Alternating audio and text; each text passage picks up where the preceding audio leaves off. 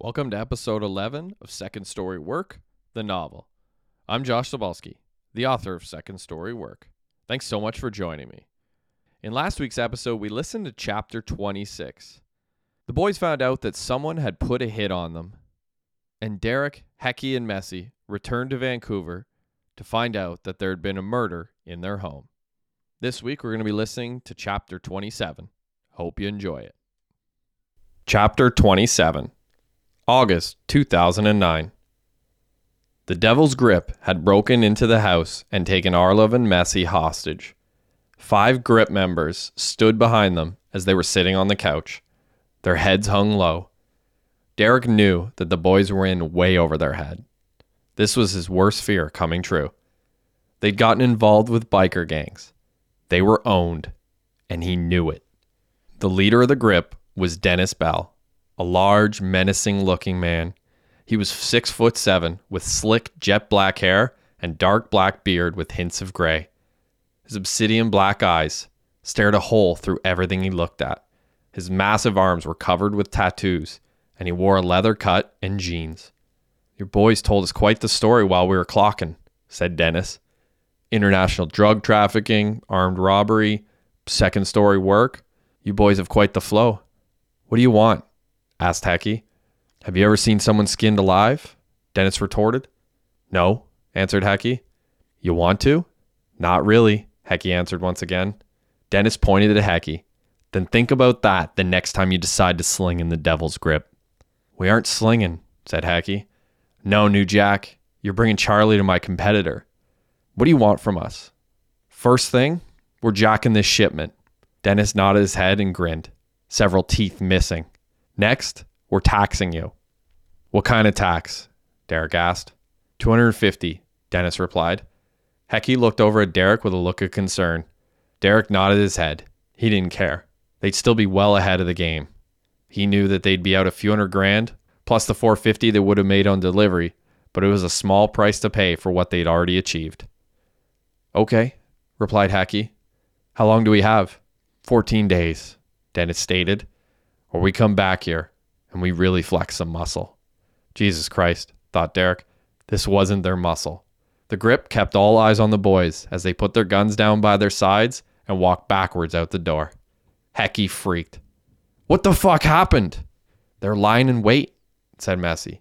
"They knew where we lived, where we'd been."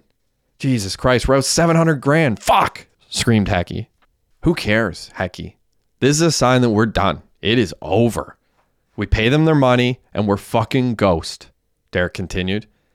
"We made our money, boys. Let's just move on and stop having to watch our six." Hecky yelled, "I want to light these fuckers up like the Vegas Strip." "Well," stated Derek calmly, "we aren't going to do that. You want to go toe-to-toe with the biker gang? Are you fucked in the head?" "They disrespected us again," yelled Hecky. "I'm sick of it. Would you rather be dead and respected or alive and wealthy? Think about that one, Hecky."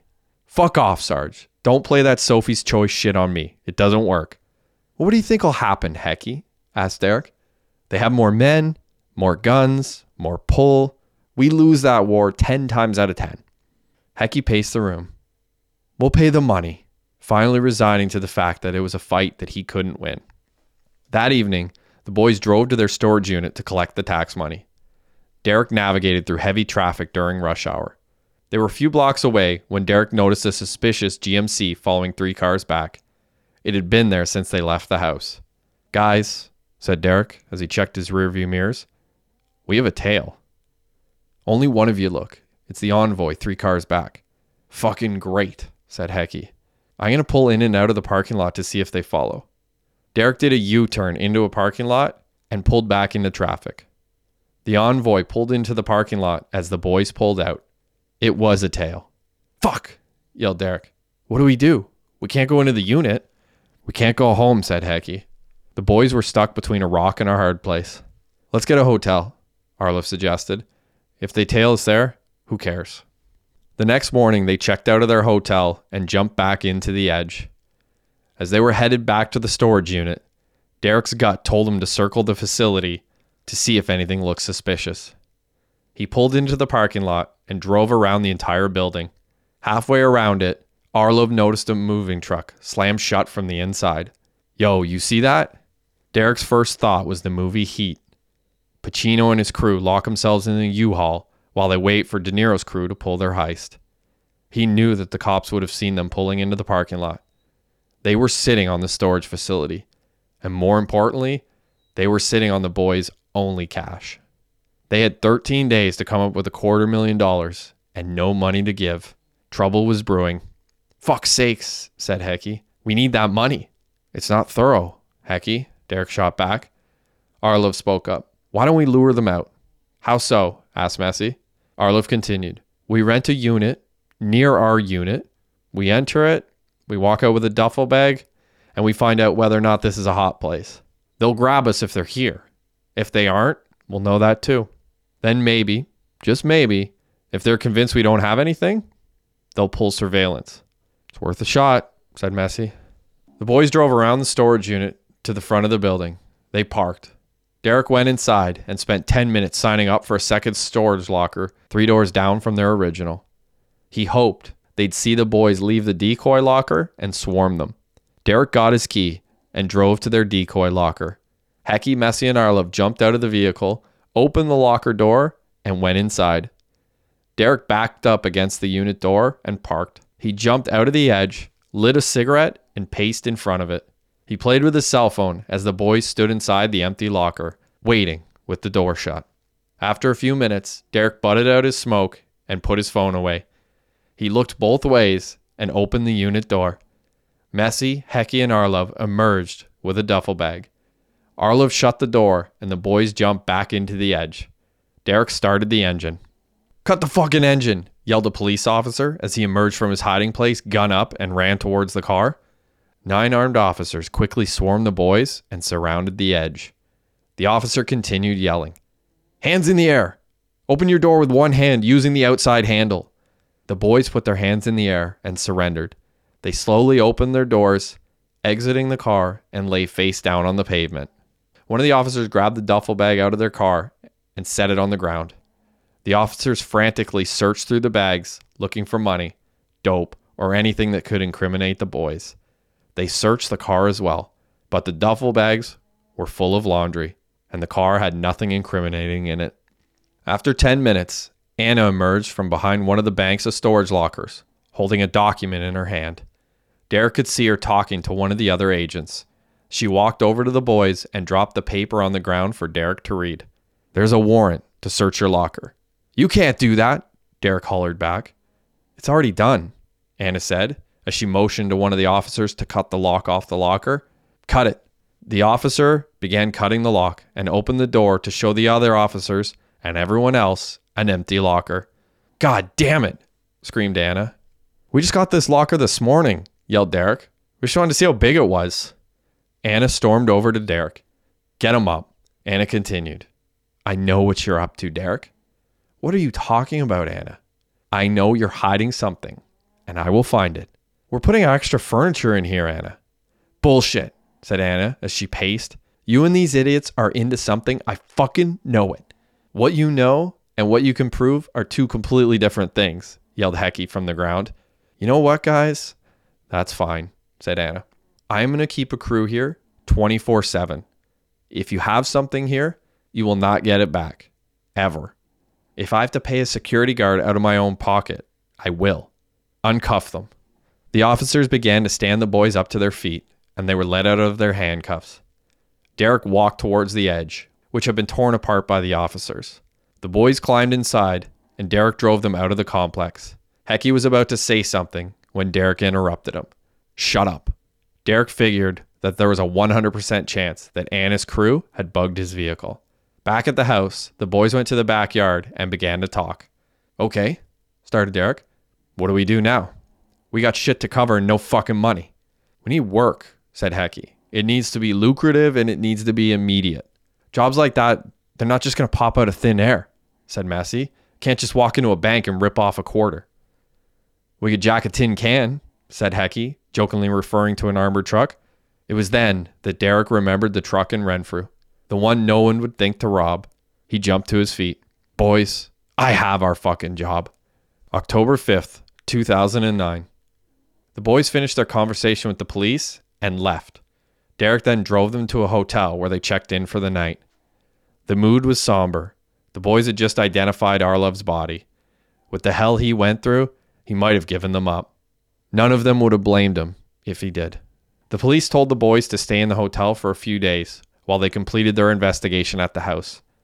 They were stuck in their rooms, waiting for the police to shake the right tree and make an arrest. Derek felt helpless.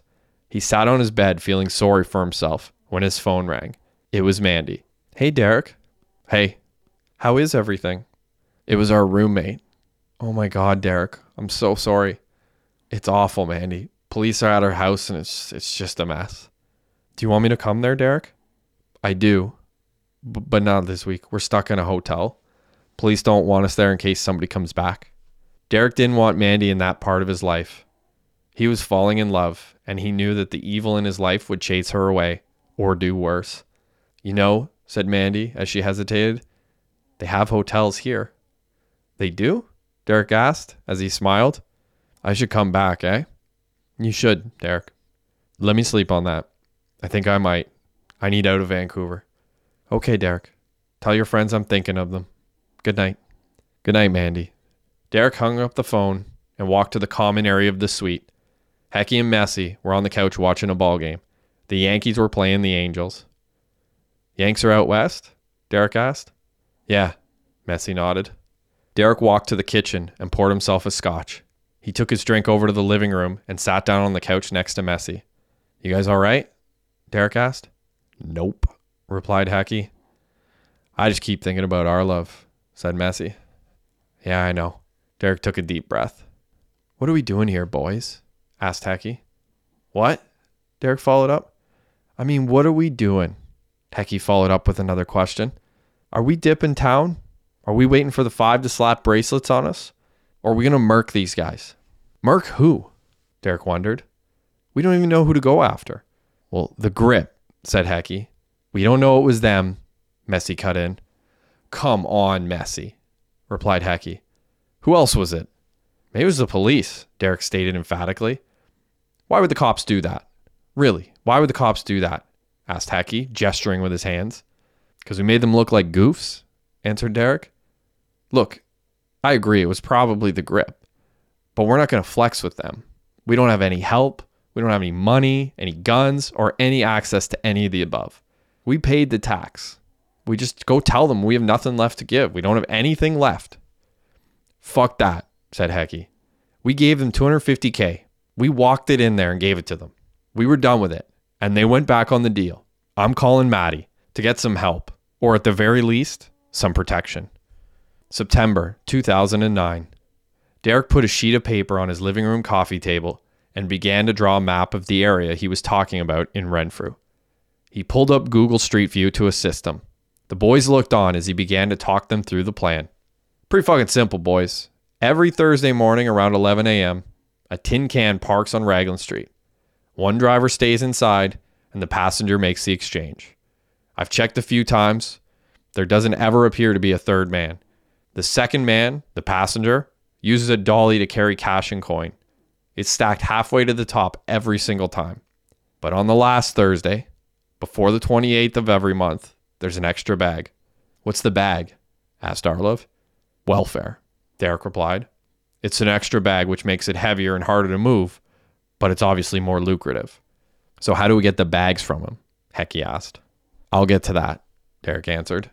"There's a sidewalk that he has to lift the cart over. When he lowers his head, we bum rush him from his 6.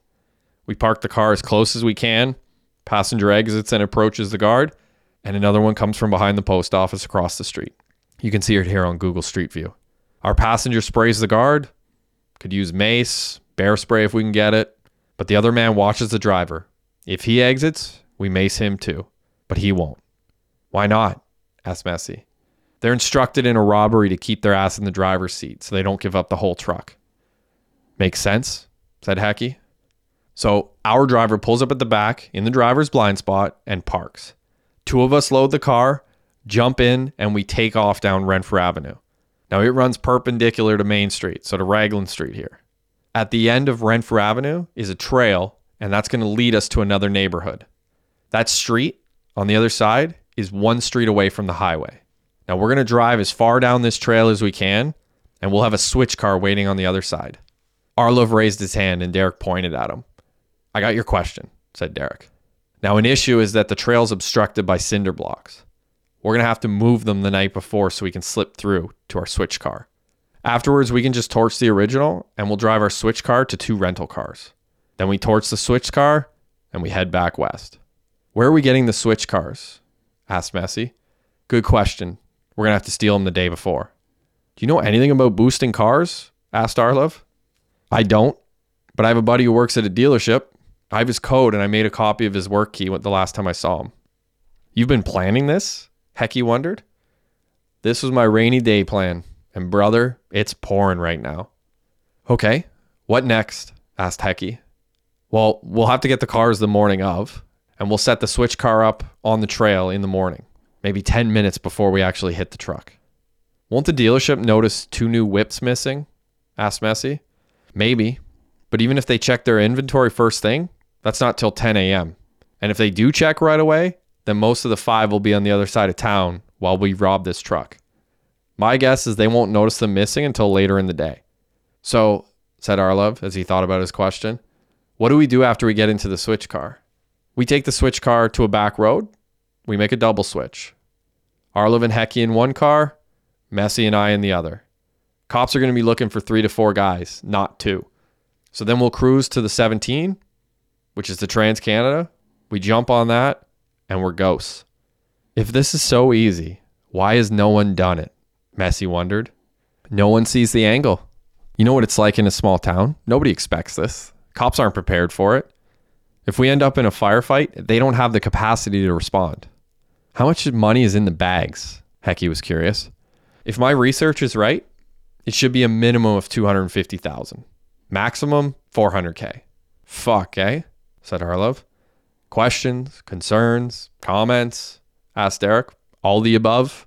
When do we go? R-Luv looked over at the calendar on the wall. 5 days, Derek answered. If we do this, we got to dip tomorrow. If you say yes, we need to get our shit together because we got a lot of road to cover. The boys nodded in agreement. They were in, and it was on. Over the next 36 hours, they put the wheels in motion. They packed up the guns, disguises, and tools that they would require to make their move. On Sunday night, they left the city and began the 4,800-kilometer journey from Vancouver to Renfrew. The boys would drive in 4-hour shifts and only stop for gas. The less places they showed their faces, the better. Hecky drove them down Main Street in Renfrew after their 54-hour journey.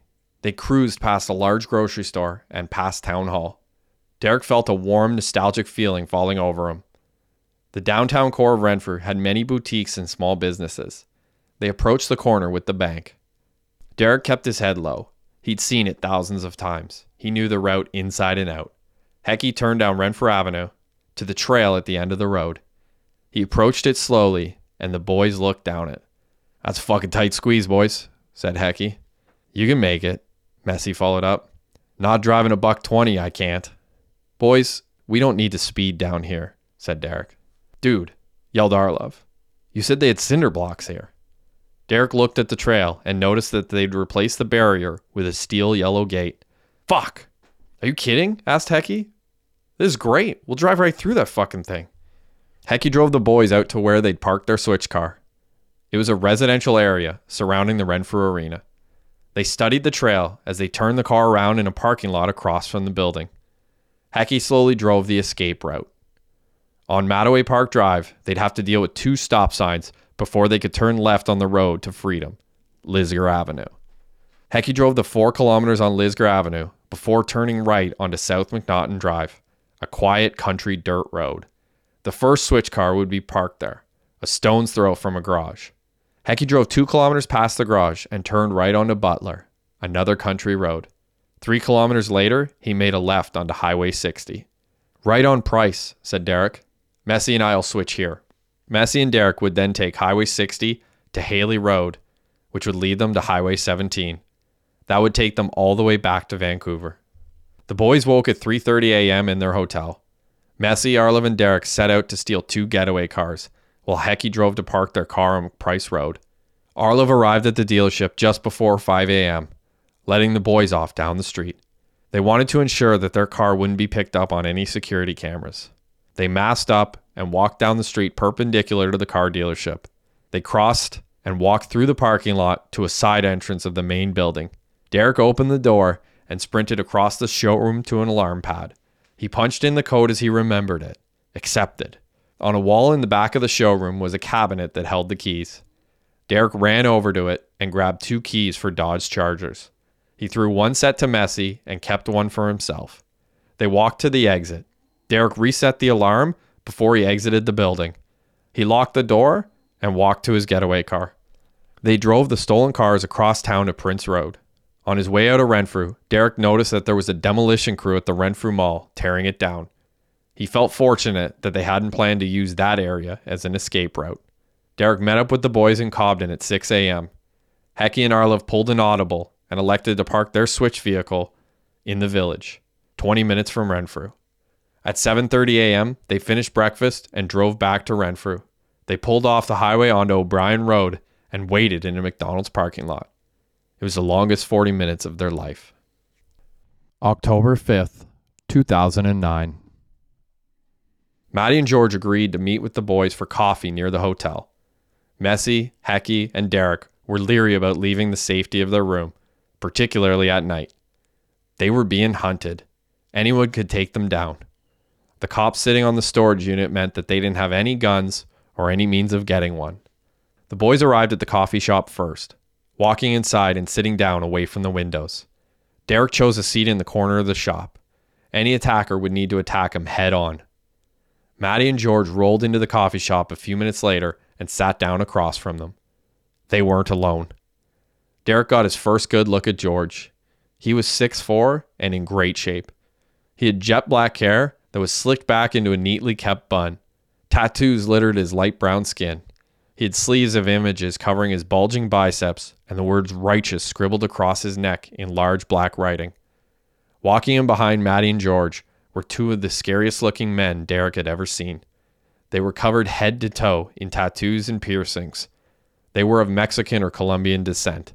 Derek couldn't tell. They had teardrops on their cheeks and tattoos covering their skulls. They both dressed in white t-shirts and jeans and scared the shit out of Derek. He immediately greeted Maddie and acted as if the other 2 men didn't intimidate him. "Maddie? Sarge?" Maddie replied as he nodded his head. "Sorry to hear about R-Luv." "Did you hear much chatter about it?" asked Messi. "Just shit on the wire."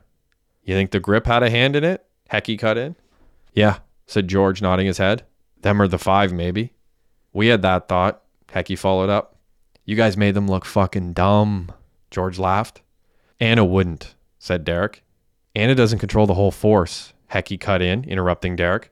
"Listen," said George as he leaned forward. "You have a lot of heat on you right now. I'm going to need to take air on this thing and let you figure your shit out." "You have 2 cartel guys standing at your 6, said Derek. "You aren't fooling us with that. Where the fuck did these guys even come from?" "I ain't trying to fool you," George got in Derek's face. "This whole thing is Maddie's fucking fault," yelled Derek. "How so, Sarge?" asked Maddie.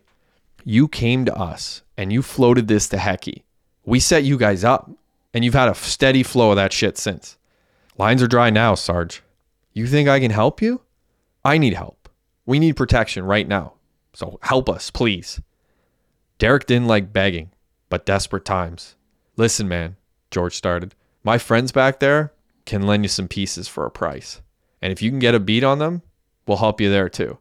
But my crew's not going to put people in front of you. It's just not going to happen." "What price?" asked Derek. One of the cartel men spoke. "The shit keeps changing hands on the 0. "We keep the lines wet?" asked Derek. "Yeah," said George, snickering. "Only you're going to run tango and cash," said the cartel member. "What the fuck is that?" asked Derek. "Jackpot," said the cartel man. Derek was confused. He shook his head, unsure of what any of this meant. "Fentanyl, you dumb fuck." "I don't know what that is," said Derek. "We'll be in touch," said George. "Give me your key. I'll leave it on the tire. Gear will be in the trunk." The cartel member leaned into Derek and spoke quietly. "If you get any ideas of skipping, best think twice. All those decapitations and Colombian neckties, they ain't for show." Derek handed Maddie his key, and the boys finished their coffee. After a few minutes, they stood up and looked outside before exiting. Derek led them to the parking lot. They walked quickly to the car, and Derek unlocked it. Messi jumped in the back seat and checked the trunk. "Anything?" asked Derek. "Duffel bag," he replied. "Check it," insisted Hecky. Messi looked in the bag and sat back in his seat. "Looks like about 20 pieces."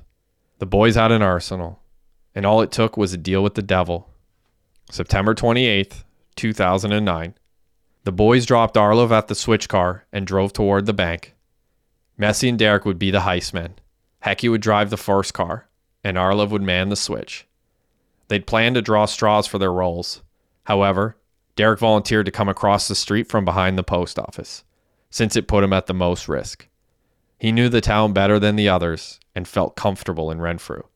Messi had a tough gig as the one to ambush the guard. Hecky and Messi dropped Derek off next to the post office at 10:55 a.m. He masked up and hoped like hell that no one spotted him in full heist gear. He kept his weapon in a black overcoat. Minutes later, Messi radioed him to say that they were in position. Derek stood in an alley, leaning on a wall for what felt like an eternity. In reality, it was just 6 minutes. At 11:01 a.m., Messi got on the radio. "They're here." Derek muted his radio and began to creep down the alley towards Main Street. He could hear police sirens ring out. 2 cop cars turned onto Main Street and sped towards the bank. "Fuck, someone spotted me." He took a few steps back and cocked his gun in case he needed to use it. The police sped towards the bank and went through the intersection right past Derek. They were headed to the car dealership. The sirens distracted the guard, who had just exited the truck. He turned around to the back of the vehicle and entered the back door, closing it behind him. Derek stayed still in the shadows of the alley. The guard reopened the back door and stepped outside, his cart loaded with bags. Derek watched Messi get out of the car and creep towards the guard. Messi shielded himself from the driver's line of sight. The guard lifted the cart onto the sidewalk, and Messi maced him. The guard reached for his eyes, releasing the bag into his waiting arms. Derek peeked out to see if the driver was aware of what just happened. He was reading the paper. Messi grabbed the cart and pulled it to the back of the truck. The guard fell behind the vehicle, out of the driver's field of vision. Hecky pulled his car out of the parking space up next to Messi. He opened the passenger side door. Derek charged through traffic across the street. He grabbed the money and threw it on the floor of the getaway car and shut the door. The guard on the ground grabbed Messi's foot and reached for his pistol with his free hand. Derek saw the guard at the last second and hit him with the butt end of his gun, knocking him unconscious. Messi opened the back door, and he and Derek entered the car. "Go, go, go!" Hecky peeled out and made a right on Renfrew Avenue. The guard in the truck was still reading the paper. He raced down Renfrew Avenue and passed the cross streets Argyle, Lochiel, and Boncher Avenue. He then passed a local high school where students were leaving early for lunch. He was doing 120 and a 40 when he raced onto Ross Avenue, hopped the curb, and flew through the gates that blocked the Millennium Trail. He decelerated as he neared the switch car and almost lost control on the trail's loose gravel, regaining it a few seconds later. Derek could see R-Luv standing next to the switch car. Hecky skidded to a stop a few feet away. He popped the trunk and retrieved 2 full gas cans. R-Luv grabbed the money from the getaway car and loaded it into the switch. Derek poured gasoline onto the car and lit a book of matches on fire. Messi finished pouring the gas and tossed the can inside. The boys cleared out and watched Derek throw the match inside of the car and run. They loaded into the switch car with Derek driving. He raced towards Lisgar Avenue, running both stop signs before turning left onto the road out of town. In the rearview mirror, he could see dark black smoke from the switch. He stuck to the speed limit as he drove down Highway 132 towards South McNaughton Road. His shoulder checks made the boys nervous. "What are you doing?" asked Hecky. "Relax," yelled Derek. "No sense speeding. We're good." Derek turned onto South McNaughton Road and continued to drive the speed limit. He made a casual right turn onto Butler Road and followed it until he made a left onto Highway 60. A short time later, they pulled into Cobden. The car was silent as they pulled up to the switch car. Derek's chest had stopped pounding. His palms were sweaty. He couldn't hear anything but the sound of blood rushing through his ears. They had pulled off the impossible. R-Luv and Hecky jumped out of the car. Hecky grabbed half the cash. "Boys," said Derek as they all froze in place, "be safe." They smiled, nodded, and walked towards their switch. Derek drove Messi and himself to the last switch car. Messi jumped out with the last of the money and followed Derek in the switch car as they drove out of Cobden towards Pembroke. The car had to be ditched in an out-of-the-way place. Derek spotted a desolate country road and turned onto it. He drove a kilometer off the main road and pulled over. He caught his breath before he grabbed the gas cans and doused the car inside and out. He took a deep breath of the gasoline-stenched air and lit the match. It burned in his fingers for a moment before he tossed it in the car, igniting it. Messi peeled out before Derek was even in the car. Derek struggled to shut his door as they raced away. He watched in his rearview mirror as the brand new car burned and burned and burned and blew. A few hours later, they pulled into a gas station in North Bay. Messi sat quietly in the driver's seat. "What did we just do?" he asked. "We saved our asses. This whole thing," Messi continued, "it just keeps snowballing." "No, bro," Derek cut in. "Snowballing is what we're going to do when we roll into Canmore. I'm tired, Sarge. I'm tired of this. When we get back, I'm out. We pay our debt, and then I'm coming home." "To do what, Messi?" "I'm going to open the hobby shop." "Wow. So you're done with Van?" "Fuck Van," said Messi. Mid-October 2009. Messi and Hecky shielded Derek as he carried the duffel bag into the elevator of the hotel. The weapons and accessories weighed the bag down, and he was struggling to carry it. They exited the elevator on their floor. Hecky ran ahead to open the door. Derek dragged the bag into the room and tossed it on the couch. Hecky unzipped it to unveil the haul.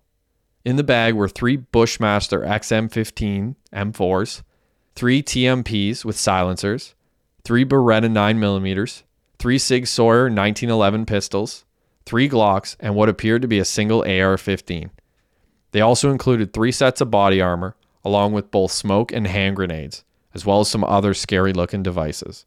At the bottom of the bag was extra ammo and accessories. The boys looked at each other in awe. They now had the arms to protect themselves. They had one problem, though. They still needed to find out where the grip hung out. "This bag has to be worth 100 G's, suggested Messi. Hecky looked at the bag and shook his head. He walked to his laptop, sat down, and began typing. "What are you doing, Hecky?" "Research," he replied. "On what?" asked Derek. "A guy on set told me a long time ago that there's a site online that outs gangsters and their hangouts." "In Vancouver?" Messi asked. "Yup." Hecky spun his laptop around and showed it to Messi and Derek. It was a picture of the Grips hangout with the address. A few hours later, they were parked in a rental a block from the Grips clubhouse. They watched as the members came and went. By 5 p.m., 25 members had arrived and none had left. They were having a meeting. "Let's toss fucking grenades inside," yelled Hecky. "And then what?" asked Derek. "Have a firefight in the street?" "Hecky, be easy," said Messi. "We aren't tangling with these guys." "They will catch up to us and take us down like they did R-Luv," said Hecky with conviction. An hour and a half later, the large clubhouse doors swung open and 30 members of the Grips spilled out onto the sidewalk. They jumped onto their bikes and left. Over the course of the next week, the boys watched the clubhouse every day, and every day at 5 p.m., it was full. Hecky had dreams of blowing into the clubhouse, guns blazing, and killing every member. They knew that wasn't a realistic option. They might kill a few, but would almost certainly be taken down in a hail of gunfire. After 7 days of spying, the boys met in their hotel room to discuss their options moving forward. Messi suggested that they take a week to decide what to do. He'd planned a trip to Pembroke to visit his family, and suggested Derek and Hecky do the same. Hecky took the week to go to Squamish, while Derek visited Mandy and Canmore. On his way out of town, Derek ditched the guns in the second storage unit and grabbed 10 grand. The cash was getting low. They would be cash poor until the cops stopped watching the storage unit. Eat It and Beat It had been sitting idle for weeks, and the boys' bank accounts had become a series of zeros, with a 0 out in front. Derek knew that the time away from Vancouver would do them good. He'd hoped that by going away, it would make each of them realize that they needed to get away. Permanently. Messi was mapping his way out of town, and Derek knew that he should follow suit. But going home broke was not an option. Derek didn't have a plan for the future. All he knew was that he wanted Mandy and he wanted to get out of Vancouver. He had his windows down and the sunroof open as he drove into the interior of BC. At the halfway point of the trip, he received a call from Danik. "Hey bud, how's it going?" "Good, Danik, how are you?" "I'm good. Did you hear about the bank robbery in town?" "Yeah," said Derek. "Someone posted about it on Facebook. What happened?" "Yo, a group of guys robbed an armored truck on Main Street. They burned their cars on the way out of town." "Holy shit," screamed Derek. "That's crazy. Did they catch the guys?" "No. Cops are everywhere, but I haven't heard anything." "Well, you guys would be the first to know if they caught the guy." "Yeah," said Danik. "Perks of being the local media." "So what's up?" asked Derek. "Well, my boss wants me to cover the Olympics in Vancouver." "Fuck," thought Derek. "Not good." "Oh yeah? That's awesome," he replied. "Yeah, man. The only issue is my station doesn't have the money to put me up anywhere. So you want to know if you can crash at my place?" asked Derek. "Yeah, I guess you could. Only issue is I don't know where I'm going to be. Messi is talking about moving and I might move too." "I thought things were good." "They are," replied Derek. "But we got some offers on the truck, so we might sell and start something else." "Wow, that's awesome," shouted Danik emphatically. "Well, buddy, think it over. We'll try to arrange something. If you're still there, let me know." "I will, buddy. I love you. Can you put Dad on the phone?" "I love you, Broseph. I'll get him." "Bye, Danik." Derek waited patiently. "Hey, son," said Peter, coming on the phone. "Hey, Dad. What's new?" "Oh, not much. Going to Pittsburgh next week for business. Other than that, not a whole lot." "Oh, that's cool," said Derek. "Make sure you check out a Penguins game." "We're going to see two." "That's awesome," shouted Derek. "Hey, what'd you make of this robbery Danik was talking about?" "Shades of the Zagadka." "Were these guys that good?" Derek asked. "They torched all the evidence and hurt no one. It was pretty impressive." Derek smiled to himself. "Anyways, this is your dime. I hope all's well. We miss you." "I miss you too, Dad. I love you." "Love you too, Derek." Derek hung up the phone and immediately received a call from Hecky. "Hey, dude." "Hey, buddy. How's the drive?" "It's okay," Derek replied. "Are you at your dad's?" "Yeah." "Nice. I dropped my bags off and grabbed 10. "Okay. I did too," replied Hecky. "Shit's getting low, eh?" "Oh, I know," Hecky followed up. "I think we should sell the truck," suggested Derek. "You want to give up on the truck?" "No, Hecky. I'm just suggesting it. We need money, right?" "Okay. Are you looking to get out of Vancouver too?" asked Hecky. "It would be nice to get away, leave with something in our pocket." "Do you want me to see if those offers are still doable?" asked Hecky. "I would. Yeah, please." "Okay, Sarge. I'll put out some feelers. I want to move back to Squamish anyway." "Fuck Van." "Fuck it," Derek agreed. October 3rd, 2009. It was evening when Messi and Derek rolled into Canmore. Their eyes had grown weary after driving for 36 hours straight. They were ready to check into a motel and get off on happy dust. They drove to a local liquor store to stock up on scotch and beer. Then they scoured Canmore for a place to score. It wasn't long before they were all set up. After scoring, they checked into a motel where they poured Johnny Blue and busted a bag of blow all over the coffee table. Derek sat down on the bed and watched Messi set down his Visa, roll up a 50, and take a bump. Messi passed the bill to Derek, and he did the same. They were criminals, gangsters, bank robbers, international drug traffickers. Just a couple of small-town boys who became big-time criminals. Derek felt good about going back home and living a quiet life without the chaos. He knew that if they sold the truck, he'd have a nice chunk of money to buy a cottage and live quietly. He stopped caring about what he did for money. He could work in a factory and live comfortably. It had taken him a long time to realize that he just needed to be among his friends and family, those who could keep him on the right path. The blood and the blow rushed to Derek's brain like sprinters towards a finish line. He took a sip of his scotch and watched Messi take another bump. Derek noticed that there were little piles of coke all around the room. Messi was out of control. "Better put the D&D sign out front," said Derek. Messi nodded his head. Derek took another hit, then another. Another scotch, a hit. Fast and loose, he needed to stop. He stood up, gained his faculties, and walked to the bathroom. He locked the door behind him and looked in the mirror. Derek Searsant was not who he once was. In fact, he'd become a lot of things that he never wanted to be. A drug addict, an alcoholic, a mess of a human being. The only thing he held on to was that, despite all the craziness, he'd never killed anybody. Thanks so much for listening to episode 11 of Second Story Work, the novel. If you enjoy my work, please shoot me a follow on Facebook or Instagram. My handle is @author Josh Sobalski.